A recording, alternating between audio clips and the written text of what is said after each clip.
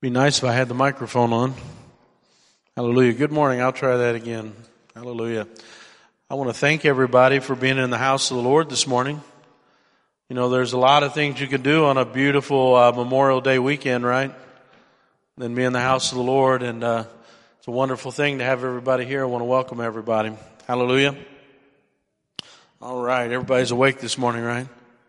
Amen. Hallelujah. It's quiet. All right, let's go to the scriptures here. Galatians chapter 5, verse 22. And it says, and I'm actually pulled my phone out here. I want to read a different translation, the New Living Translation. I kind of like the way that they translate these words, but it says, but the fruit of the Spirit is love, joy, peace, patience, goodness, faithfulness, gentleness, and self-control. There is no law against these things, and those who are Christ's have crucified the flesh with its passions and desires. If we live in the Spirit, let us also walk in the Spirit. Let us not become conceited, provoking one another and envying one another. Let's go to the Lord in prayer. Heavenly Father, Lord, we come before you and we humble ourselves, Lord. And Lord, we just lay down before you any preconceived ideas, Lord, of who you are and who we are.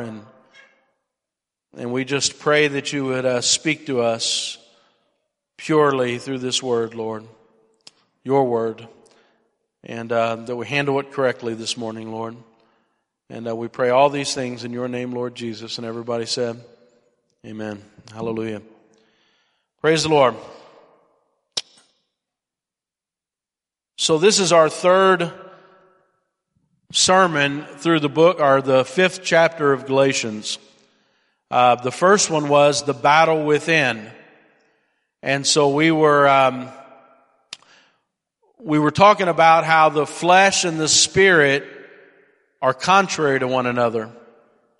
And the flesh is actually fighting not another person inside of you like you see on the cartoons. One's on one shoulder, one's on the other, and they're arguing with each other about what decision you need to make. That's not what the scripture says.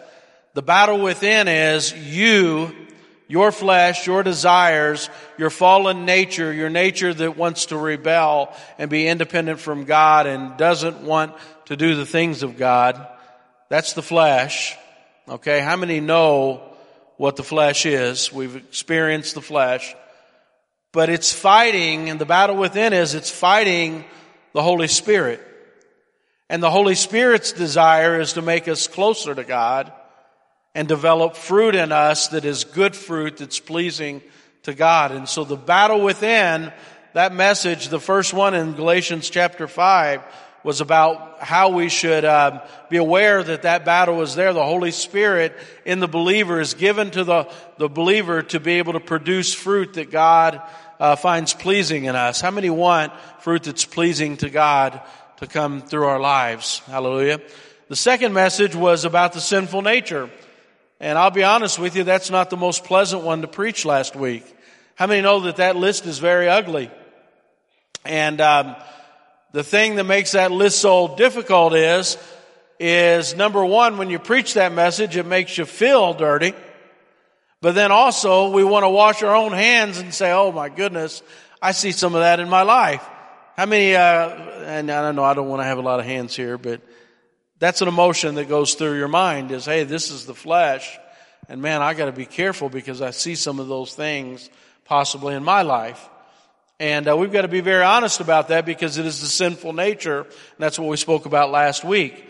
And so the Bible, Paul is very careful in Galatians to contrast the life of the flesh, that part of you that rebels against God and doesn't even want to do the things of God, and the Holy Spirit life where God is producing the divine nature of God in your life. Isn't that amazing? The divine nature of God is being lived out through you, and beautiful fruit that everybody's going to love and enjoy is going to come out of our lives if we're obedient to the Holy Spirit and we let Him do the work that He wants to do in the believer's life. How many want that in their life? Hallelujah. Amen. So as we go through here, we're beginning to look at what are the fruit of the Spirit. And so we need to be really careful as we look at this. Last week I told you that Paul is very careful. In fact, Paul wrote nearly 50% of the books in the New Testament. Okay, a large part of the teachings of the New Testament were written by Paul. And not only Paul, but James, Peter, Jesus, each of the ones that taught, I told you they had a very distinct pattern. They always were very quick to write what would be called virtue lists and vice lists. How many remember last week, I read all of the vice lists? Do you remember that last week? And so we went through each book. We went through Romans, 1st, 2nd Corinthians, Galatians, Ephesians, Colossians. And then I told you I didn't read the ones that Peter had written and the ones that were written in Timothy. And so almost every book, Paul has a list of things that he says, this is the flesh. By all means, avoid these things in your life. This is how we should not live as Christians. And he was trying to tell people that were from a pagan background or a non-believing background, they just became believers. And so he wanted them to be aware of, hey, don't do these things in your life. This is not how, as Christians, we should behave. How many believe those lists are very important? But those lists aren't fun, are they? Now this week, we're looking at the fruit of the Spirit. And again, Paul is very careful all the way through his teachings. Peter, James, Jesus, they were all very careful to do the same thing. They also gave us positive virtues that a Christian should be developing in their life because they want us to be focused in our life on those virtues. So in 2 Corinthians chapter 6, for instance, Paul says, by purity, by knowledge, by long-suffering, by kindness, by the Holy Spirit, by sincere love, by word of truth, by the power of God, by the armor of righteousness on the right hand and on the left, by honor and dishonor, by evil report and good report, as deceivers, and yet you are still true. Ephesians 4:32, he says, be kind to one another, tender-hearted, forgiving one another, even as God forgave you. Ephesians 5:9, he says, for the fruit of the Spirit is in all goodness, righteousness, and truth. Philippians 4:8, he says, finally, brethren, whatever things are true, whatever is noble, whatever is just, whatever is pure, whatever is lovely, whatever things are of good report, whatever things are virtuous, if there is anything praiseworthy, meditate on these things. Colossians 3:12, therefore, as the elect of God, you are holy and beloved, put on tender mercies, kindness, humility, meekness, and patience.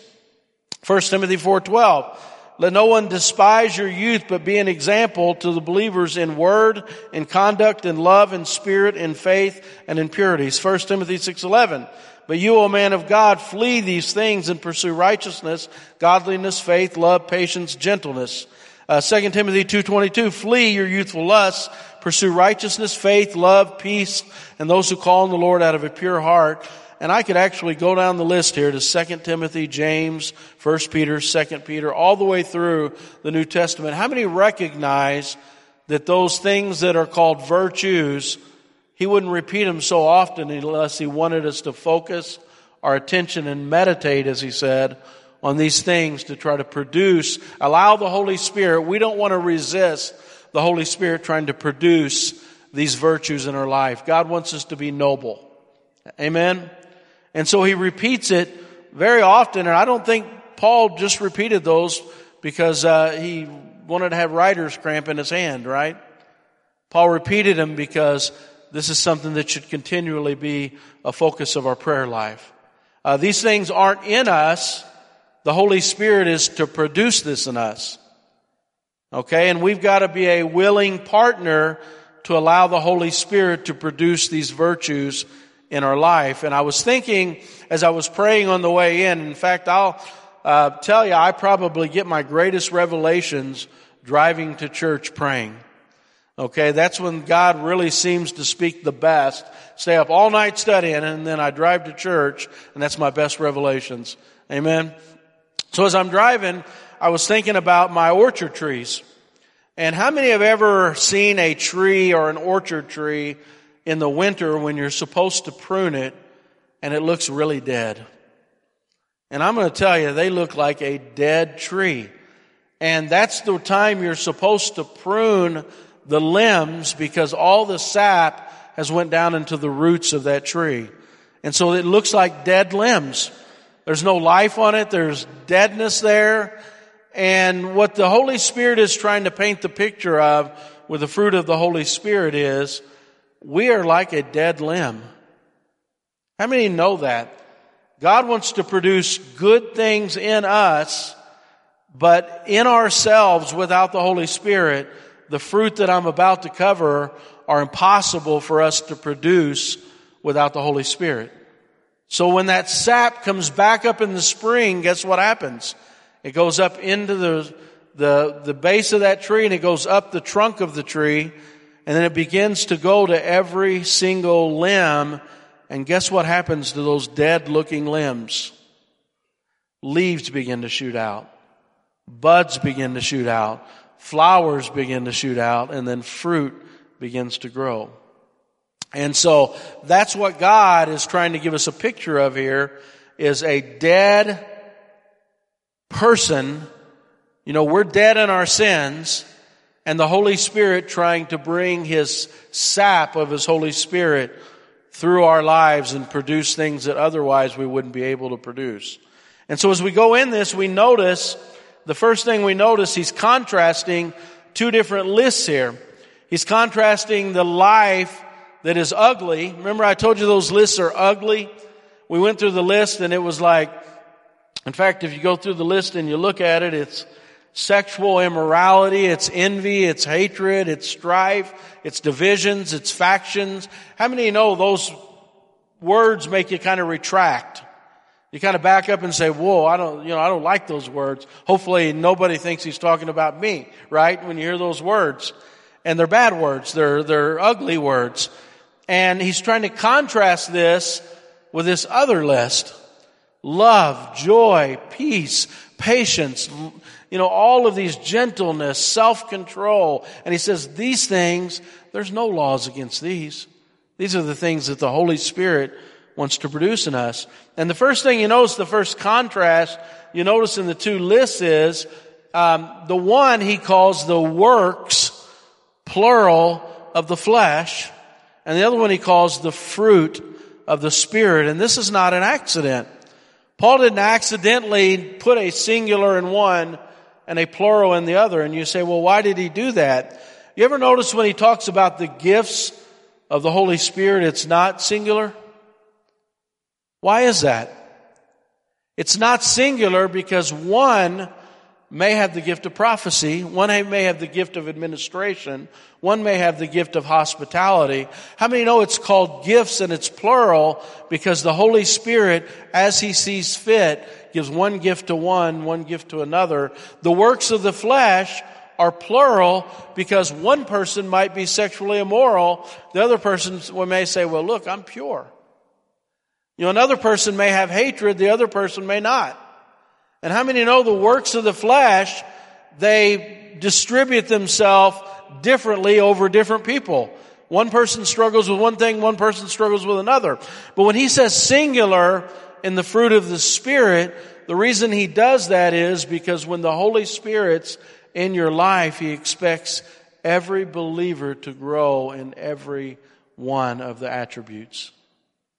It's available to all of us. He doesn't say, I give love to one and I give patience to the other. Aren't you glad He doesn't say that? Well, that one just has the gift of patience. Well, the other one just has the gift of love. The other one just has the gift of being a peaceful person. No, His intention is that we grow in all of these attributes, that they're all available to us. They're all what's going to happen when that sap of the Holy Spirit begins to flow in our life. And get this, we don't resist the Holy Spirit. God wants all of these attributes to grow in our life. So that's the first contrast, is the singular and the plural that you really have to notice. The second contrast is fruit has characteristics. When God gives something as an example, He does it for a reason. He doesn't do it on accident. Now the works of the flesh, I don't know what those are. I know what the fruit of the Spirit is. It's compared to a fruit tree. But the works of the flesh, evidently it just grows wild. How many have ever had anything that grows wild? How many like crabgrass? Anybody know what crabgrass is?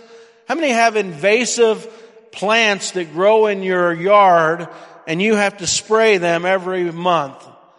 And so the works of the flesh, by contrast, because one is fruit, one is wild. And so that means the works of the flesh, you don't have to plant it. You don't have to fertilize it. You don't have to care for it. How many know the works of the flesh is just going to grow wild in you unless something breaks the power of that? And so that's what Paul's trying to say. These are people that came from backgrounds where it had just grown wild. How many know that? This culture was growing wild with just the works of the flesh. Sexually immoral behavior was everywhere. Hatred, envy, strife, factions, fighting. And you say, well, man, that might have been an ancient world, but that's not our world. How many realize the world around us, it's growing wild? Hatred is everywhere. Violence is everywhere. Drug addiction was one of the ones we read last week in that works of the flesh. The word pharmakoia we talked about. Drug addiction, drunkenness, revelry, parties, sexual immoral behavior, all those things were on that list, and they're growing wild all around you, and they're growing wild in you, and the only way to have power over that is the Holy Spirit. That's the only thing that can stop the power of sin. That's why it's called the sinful nature, which was the message last week, because it's a sinful natural. It means if I don't have the help of the Holy Spirit, I have nothing that is capable of stopping sin in my life. It's going to run wild. How many understand that? And so Paul's making some very deep points here. This is our only hope to break the power of sin, is through the Holy Spirit. So he says, here's what the Holy Spirit is intending to do. And so he gives a characteristic. It's like fruit. And so we've got to take that characteristic and contrast it and say, well, what's the difference between fruit and something that grows wild? And it'll help you understand the fruit of the Spirit. Because the Spirit wants to produce this in you. Well, number one, fruit is beautiful, not ugly. So, well, Chad, I like the ugly ones. I like that other list, I want to be sexually immoral. I want to be envious. I want to be jealous. I want to be hateful. I want to be drunkenness, revelry, party. I want to do what I want to do. How many know fruit is beautiful? Most people like fruit. How many like to go to a somewhere where they're selling fruit, and doesn't it just look pretty there? All the beautiful colors that God made, and how God made fruit beautiful. And in fact, that's what drew Adam and Eve. Do you remember? That it was good to look upon? And they noticed how beautiful it was? How many know paintings of fruit is a pretty common thing? Because the beautiful contrasting colors. You got the bananas and the oranges and the apples and all the different grapes. And it's like, man, that's such a beautiful thing. You see them on a tree. It's beautiful to watch, those beautiful fruit trees. And so the lists, just like the actual physical thing, the lists, one is beautiful and one is ugly. And so how many know the Holy Spirit is trying to produce something beautiful in us? And absent from the Holy Spirit, how many know life is going to get ugly? It just flat out is going to be ugly. And you say, well, man, Chad, I can manage it. I can control it. I don't need God. I don't need the Holy Spirit, but I'm going to turn it around and I'm going to make this a beautiful thing. And can I tell you something? There's going to be all kinds of ugliness that's going to come out of the life of the flesh. So the first thing we need to notice, it's one's beautiful, one's ugly. And, just look at the list. Love, joy, peace, patience, kindness, gentleness, self-control. What a beautiful list of good qualities that the Holy Spirit wants to produce in us. Second, fruit has to be protected and nurtured to bring to maturity. You ever thought about that? You say, well, man, it's not that hard, that first list. I've been mad. I didn't have to work on that. I've been envious. I've been jealous. I've been sexually immoral. Those aren't hard to do. But how many know if you want to bring fruit to maturity, boy, I'll tell you what, you start getting peaches on a tree, and every bug in the community is zeroed in on your tree. Trust me. How many have ever done a fruit tree? And man, you've got to spray those things from the time they begin to flower till the time they are finished bearing mature fruit. You've got to spray them because you're fighting every pest that wants a piece of that fruit, right? You've got to actually baby those trees and water them. You've got to baby them and prune them. If you want to produce fruit, it's a little different than growing something wild. And so if you want to see the Holy Spirit begin to produce good qualities in your life, you've got to protect it from the enemy. You got to say, man, Holy Spirit, how many know you have to have a prayer life? You have to say, today, these are the attributes. That's why Paul wrote it so many times, and the writers in the Bible wrote these virtue lists so much, because I think they wanted us to have it open before us before we go to work in the morning. And you say, well, Chad, I'm just naturally all these good qualities. If you are, you're the only one in here, because I'm not. And so every day you've got to say, now what is this love? How do I define it? And Holy Spirit, do this in me. What is this peace? What is this joy? What is this patience? You say, well, Chad, I've got patience nailed down. But understand, they're not things that we can do without the Holy Spirit. I've got to stress that, because some of the things on this list, as I preach the rest of this, it's going to shock you that they're works of the Holy Spirit and not your work. You'll be surprised what's on this list by the time I get to the end. You think you know this list, but you may not. Okay? And so the Holy Spirit's trying to work these in us, but we have to protect the work. We have to make sure these pests don't rob us of our fruit. We got to make sure that the fruit is well watered, which is, what's the symbol in the Bible for water? The Holy Spirit, right? We got to make sure they're pruned. Well, what prunes us? Circumstances. You say, well, man, that makes me so mad. Why do they have to act that way? Because God's growing patience in you. Wow. So you mean He's going to prune me like a fruit tree? That's what He seems to be intending here. Yeah, prune you, water you, fertilize, okay. You know what makes fertilizer? Good fertilizer? Anything that's alive and died. Yeah, that too. But if it had life at one time and it died, it's fertilizer. Everybody knows that? You say, well, what does that mean? That means there's some things in your life God's going to say, let it die. That's good fertilizer. That's going to make you grow good fruit. You mean if I quit that habit that the Holy Spirit's trying to get me to stop, like talking about people behind their back, if I give that up and let it die, yeah, that's going to fertilize you, and you're going to grow a fruit of love, joy, peace, kindness to other people. That's just how it works. Boy, could he have picked a better analogy than fruit? It makes preaching really easy, okay? It's almost not even work, right? Because he gives such good analogies. Number 3, fruit isn't achieved by working, but is achieved through the flow of the sap, the life-producing nutrients. You know, the works of the flesh, I told you last week, that Greek word is ergo, where we get our word ergonomic, the study of work. The works of the flesh is your work. You can actually work to produce more works of the flesh.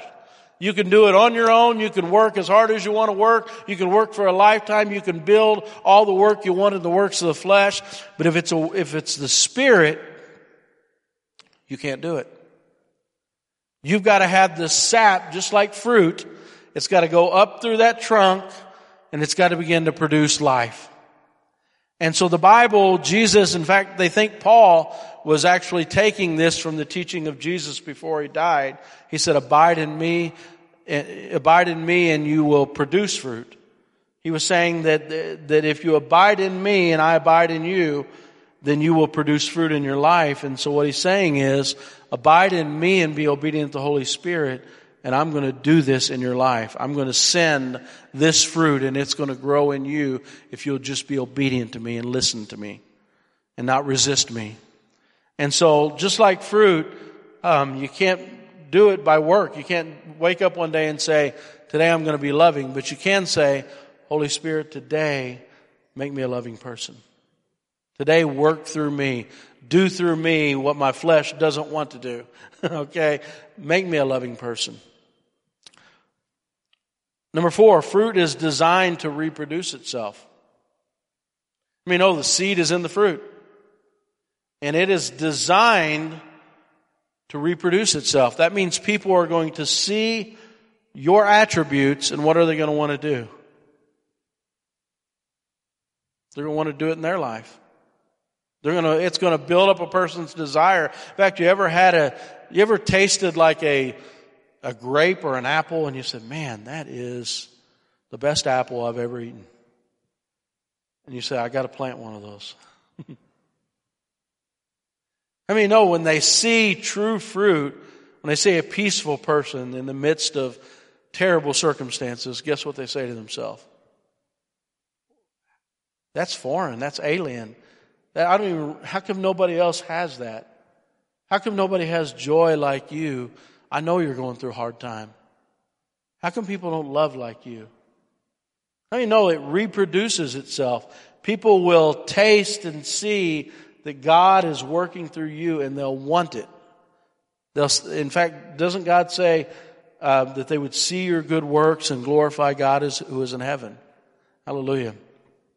Number 5, fruit is meant to be consumed and enjoyed.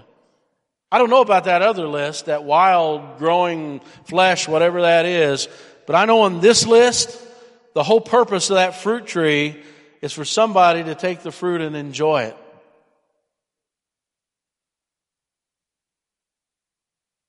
Isn't it nice that your life is meant to be enjoyed by people? That's why that list is so beautiful. Because nobody ever said, man, I hate loving people. I hate people that have peace. I hate people that have joy. Those are lives that are meant to be enjoyed. I hate gentleness. I hate people that are self-controlled. Those are things that are meant to be enjoyed, and people want those qualities around them. The other list, I don't know. You say, man, I much prefer, Chad, the other list. I like hateful, envious, jealous, sexually immoral, drunken, revelry. You might for a little while. But do you understand those are qualities that are meant to be enjoyed, and that really doesn't mean a whole lot unless it's your family doesn't want to be around you, or other people don't want to be around you. But the fruit of the Spirit is something that's meant to be enjoyed and consumed. So we start off on the list here and we begin to look at it. And it's very important to define it because the first one is love, and we all think we know exactly what that is. We all believe that, man, you know what? I don't even need the Holy Spirit to teach me about love. I know all about love. And can I tell you, this is probably the hardest one on the list. In fact, they say that this is the one that ties all of the other ones together. That without this one, the other ones are nearly impossible. And this is the one that's put first in prominence because it's the key that unlocks all the other ones. And so it's very critical when we look at this word love, because the world, how many know the world defines what love is? And so they say, well, I have romantic love for somebody. And they say, so I love this person, and who are you to tell me that I can't love that person? How many have ever heard somebody say that? I love that person. I would die for that person. I have love for that person. And so we've got to decide, what is he talking about here? Because there's all kinds of definitions of what love is, but what we're interested in is what is he talking about? Not what everybody else is talking about. Because in the Greek is much more expressive. If he wrote this in English and just said love, we would be basically at the mercy of what anybody's definition of love is. But the Greek language is much more expressive. It has 4 different options. He has 4 different options to define what love is. And so he has one that's called eros, which is where we get the word erotic or romantic or sensual. How many have seen that defined in our culture? And Paul doesn't use that word. So we have to take that one off the table. That's not it. There's another one called phileo. It's where we get our word Philadelphia, or we get our word philosophy, love of logic. And phileo just means brotherly love. Like, I care about my brother. I care about the community. I want to do things for people that are my brother, my sister, my family.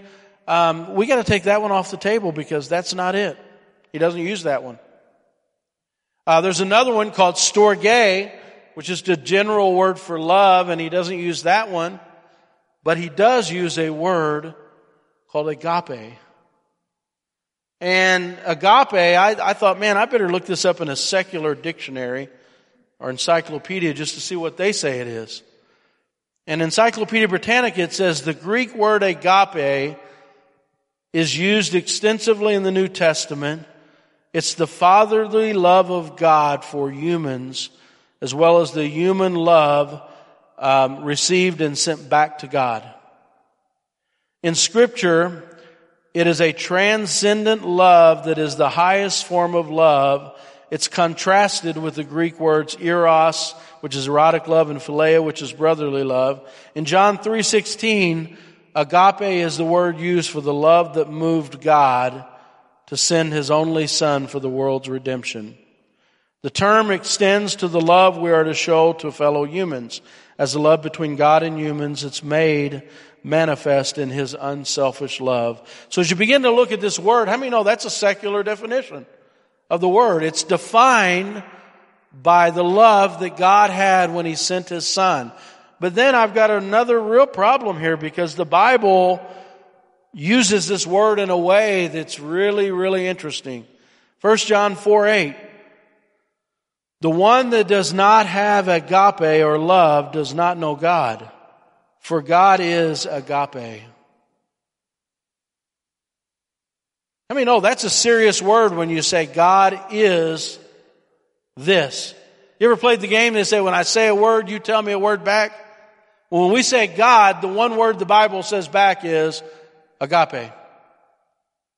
Then it goes again and it says, 1 John 4:16, and we have came to know and have believed the love which God has for us. That's agape. God is agape. God is love. And the one who abides in agape abides in God, and God abides in him. So we begin to define this. 1 John 3:16, we know agape love by this, that He laid down His life for us, and we ought to lay down our lives for our brethren. John 15:12, this is my commandment, that you agape one another just as I have agape'd you. Greater agape has no one than this, that they lay down their life for their friends. John 3:16, for God so agape'd the world that He gave His only Son. Romans 5:8, for God demonstrates His own agape toward us, in that while we were yet sinners, He died for us. Now hope does not disappoint, because the agape love of God has been poured out in our hearts by the Holy Spirit who has been given to us. So we begin to define it. Now listen to this definition. Agape love is defined as a decision, not a spontaneous emotion of the heart. It's a matter of the mind, never of the heart, because it chooses to love for another person's highest good. See, agape love, in order for it to be that, it has to be 100% absent of selfishness. That means I can't have any motive whatsoever. It can only be your highest good. So if I'm in a relationship, let me just give an example. If I'm in a relationship with a girl that I love, and I have chose and made a decision to fornicate before I marry that girl, that's not that girl's highest good. Because if she were to die, she would be called a sinner. She would be living a sinful lifestyle because I fornicated with the person I claim to love. So the love that I am exhibiting in this behavior is eros. Or maybe, if I'm lucky, phileo, which is brotherly love. But I'm not displaying agape. Because agape means I have her highest good in mind. And it has to be completely absence of selfishness. In fact, when Jesus left heaven, do you know that decision was completely absent of selfishness? There was not one single iota of thinking of himself when he gave his life. When God gave his son, it was called agape, and that's why it's our example of what agape is, because there was not 1 ounce of God's selfishness when he gave his only son. So agape is a very difficult love to achieve. That means that if I have brotherly love, how many know that sometimes we're kind to our brothers and our sisters? But how many also know that there's a little bit of selfishness in that? Because if I don't treat them good, they're going to say he's not a very nice person. Or he's not a very good Christian person. Or he doesn't exhibit the qualities that a Christian person would have. Or that's going to hurt my reputation. You may not say it and you may not even think it. But how many know some brotherly love has a little bit, even a slightest iota of selfishness in it? But in order for it to go from brotherly love to agape, it has to be completely absent of selfishness. That means that person can have nothing whatsoever that they can do for you. You can only do something for them. So that's why agape is so often represented in your children. I mean, no, when a parent loves a child, many times they don't care how the child treats them or acts towards them. All they care about is that child's highest good. How many have ever experienced that form of agape? All I care is their highest good, and it's painful, isn't it? In fact, some people don't understand it. They say, why are you treating your child that way? Because you have agape, and it transcends every other love. And they say, well, why? I have brotherly love for your children. And then they go to somebody else's house and they're like, look at the brotherly love that I have for your child. And you say, you have no idea. My love is up here. I care about their life and their eternity. You just care about them liking you. You have something to gain from this. How many are starting to understand the difference between agape love? When you see somebody that needs help and they can't do a single thing for you, but your love is up here with God, and you're like, you know what? That person can do nothing for me. But because I love God and He loved me with an agape love, I'm going to love this stranger with the same agape love. There's no selfishness in what I'm doing. Now, the minute you blow the trumpet and you tell everybody, look what I did, what just entered into that picture? Selfishness. So true agape love has none of that. Do you see what a challenge this is? So he starts it all off with true agape love. And get this. Agape love. Let's go back through this list again.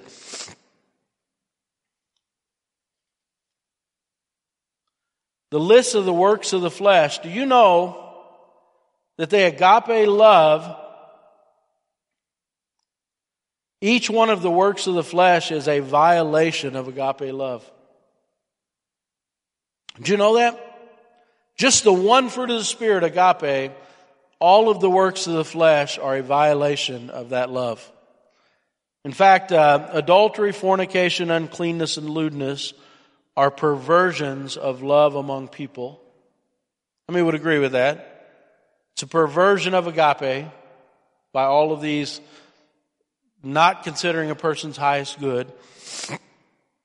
Idolatry and sorcery are counterfeits to a relationship, a love relationship with God. I mean, idolatry is a counterfeit because God has asked us to love Him a certain way, and it's a violation of agape because we've decided a different way to love Him.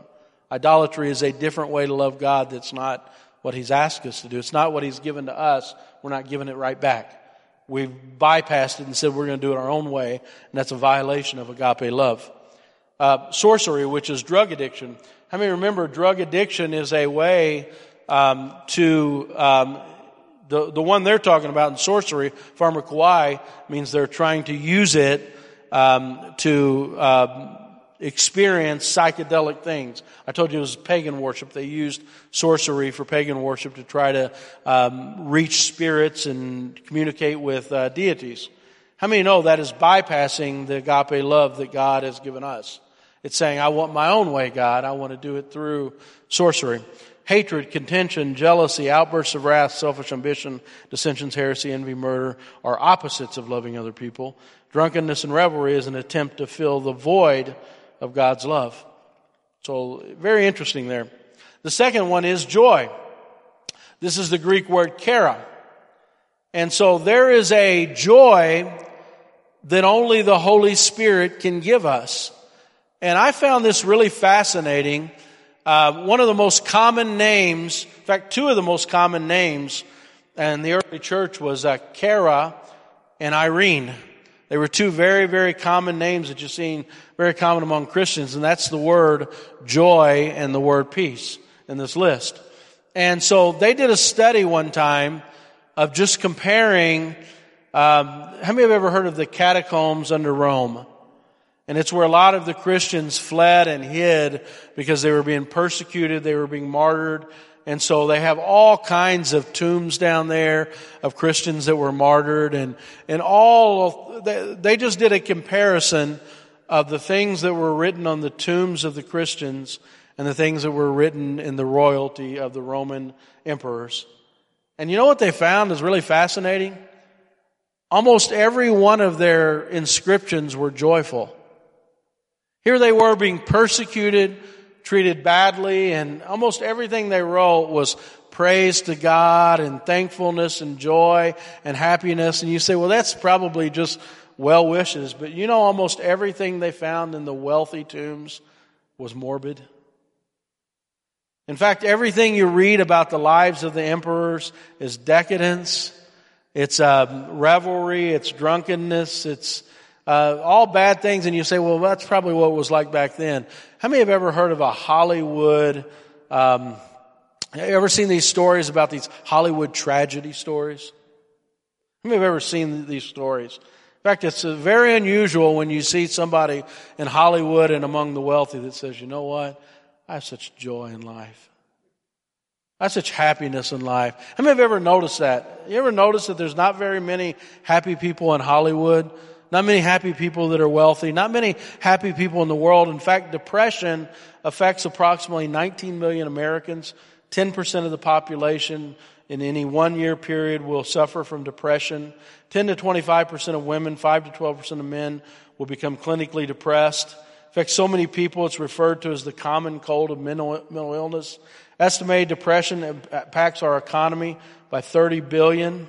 Symptoms of depression: sadness, anxiety, empty feelings, decreased energy, fatigue, being slowed down, loss of interest in things you used to find pleasurable, insomnia, oversleeping, waking up early, feelings of hopelessness, pessimism, feelings of helplessness, guilt, worthlessness, thoughts of death, suicide attempts, difficulty concentrating, making decisions, remembering, restlessness, irritability, excessive crying. We need joy from the Holy Spirit. We need joy from the Holy Spirit.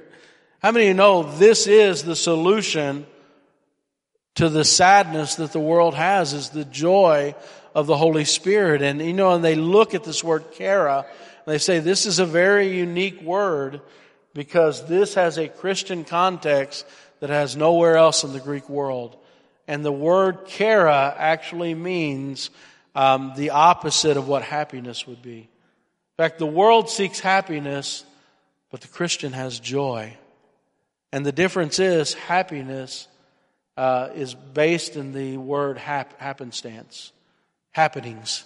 So it means whatever your circumstance is, you may have happiness. But joy is rooted in who you are in Christ. And how many know when I found Christ and the Holy Spirit began feeding joy into my soul and I began to understand that this world is only a little while longer?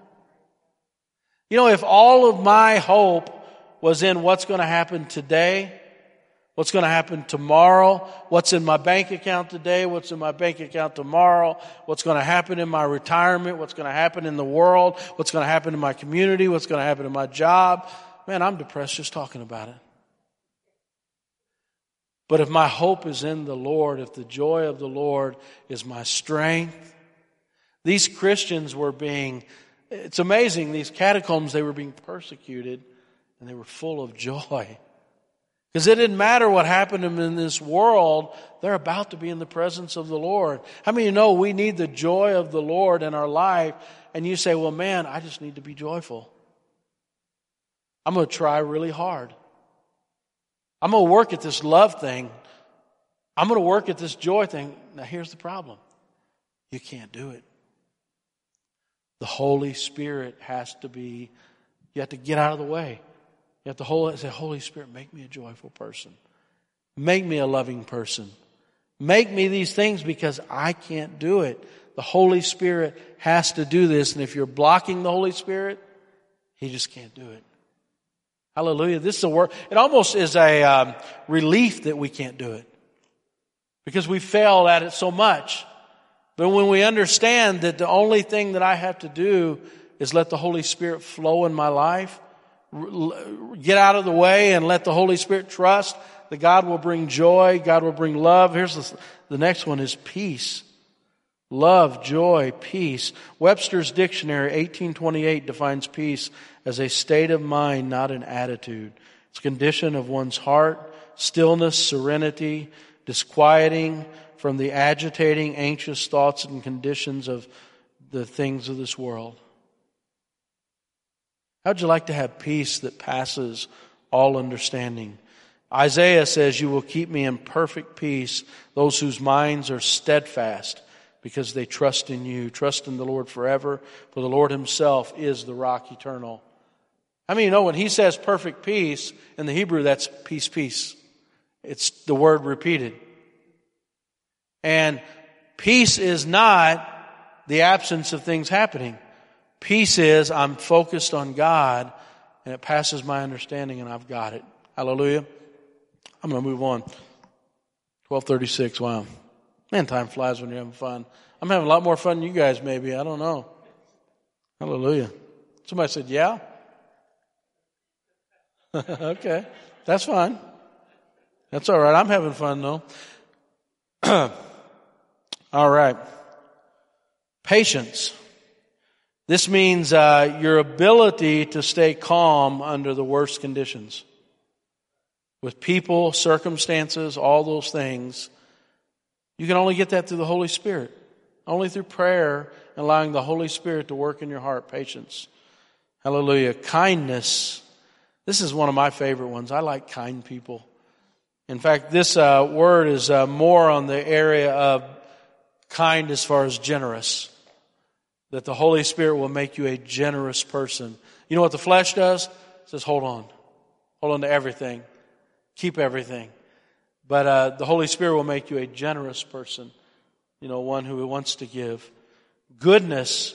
This is very close to kindness. In fact, this is used nowhere in the ancient Greek world at all except in the Bible. And goodness just means a person who is just a very nice person to people. Like doesn't have a rough edge to him, very polite, very nice, very kind. The other one is more generous. This one's more kind to people. Faithfulness. This is faith, actually. P-I-S-T-I-S is the word faith. Faith is different than belief. God said He gives everybody a measure of faith so they can believe. But faith is actually given by God. You want to have more faith in God? It means to be convinced, to be persuaded. You know, the more you allow the Holy Spirit to work in your life, the more faith you'll have. Faith comes by hearing, hearing by the Word of God. So if I open myself up to the Holy Spirit in my life, guess what I'm going to have more of? Faith. But it only comes by the Holy Spirit, not by me. How many times have we said, God, I'm going to have more faith tomorrow? It's through the Holy Spirit. He's got to do it in you. Hallelujah. I'm going fast here. Gentleness. That means you're submissive to authority. You're not high-minded. You don't feel like you're better than other people. Some of your versions say humility. You know, in order to have humility, you know what has to happen? You have to be okay with being humiliated. You say, what? Yeah, it's okay to be humiliated. You're offended every time you're humiliated. How many know that's creating humility in you? Creating humility, which is a fruit of the Spirit. The ability not to be fighting for your rights and battling every person that cuts you down, and being able to say, okay, I'm okay with that. I'm not better than anybody else. You know, I have humility. That's a work of the Spirit. Self-control, the ability. You say, well, here we go. Finally, one thing that I can do. That's a terrible translation. Remember, this is the Holy Spirit giving you the ability to control self. You can't do it. You say, but I've been trying for years to do it. That's why you keep failing. The Holy Spirit will give you the power to control self. That might be the biggest one on the list.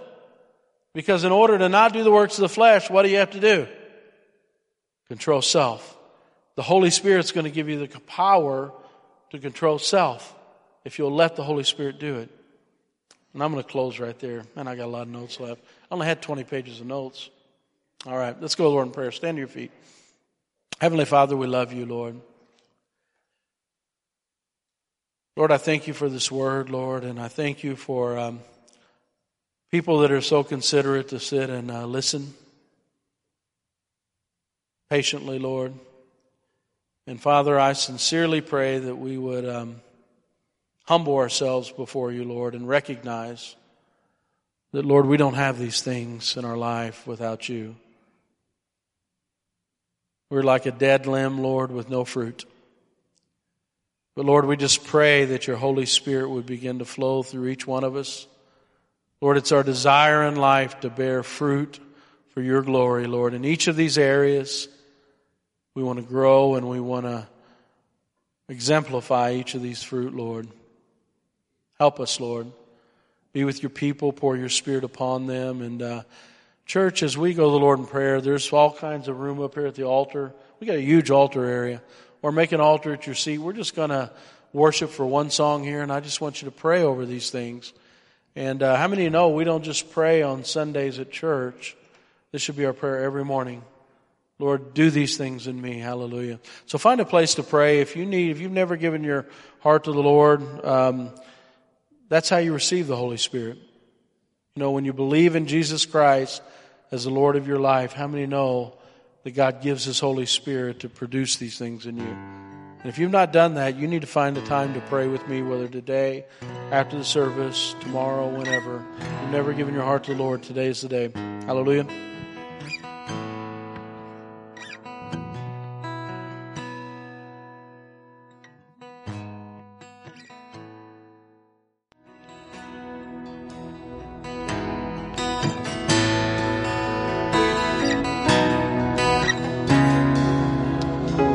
Praise the Lord.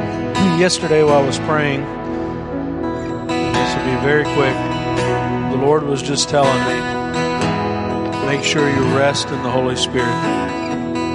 You see everything around you, even people coming after you, people trying to get you to react, trying to get you to do something to change things. And the Lord's just saying, hey, rest in my Holy Spirit. Display these attributes that the Holy Spirit is doing in you. Quit reacting to the flesh.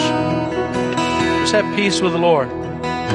Wake up every day and just say, Lord, let me behave like the Holy Spirit. You just read those attributes and say, do this in my life. And rest in the Lord. You don't have to do all these things of the flesh. How many have done that? Man, I got to do this, I got to do that, I got to do this. And the Lord just says, hey, wake up every day and say, Holy Spirit, just flow through me. Make it simple. In fact, Paul could have gave 613 commands. But the whole book of Galatians is about, hey, you don't need the 613 commands. You just need to be obedient to the Holy Spirit and read these small little attribute lists and be that.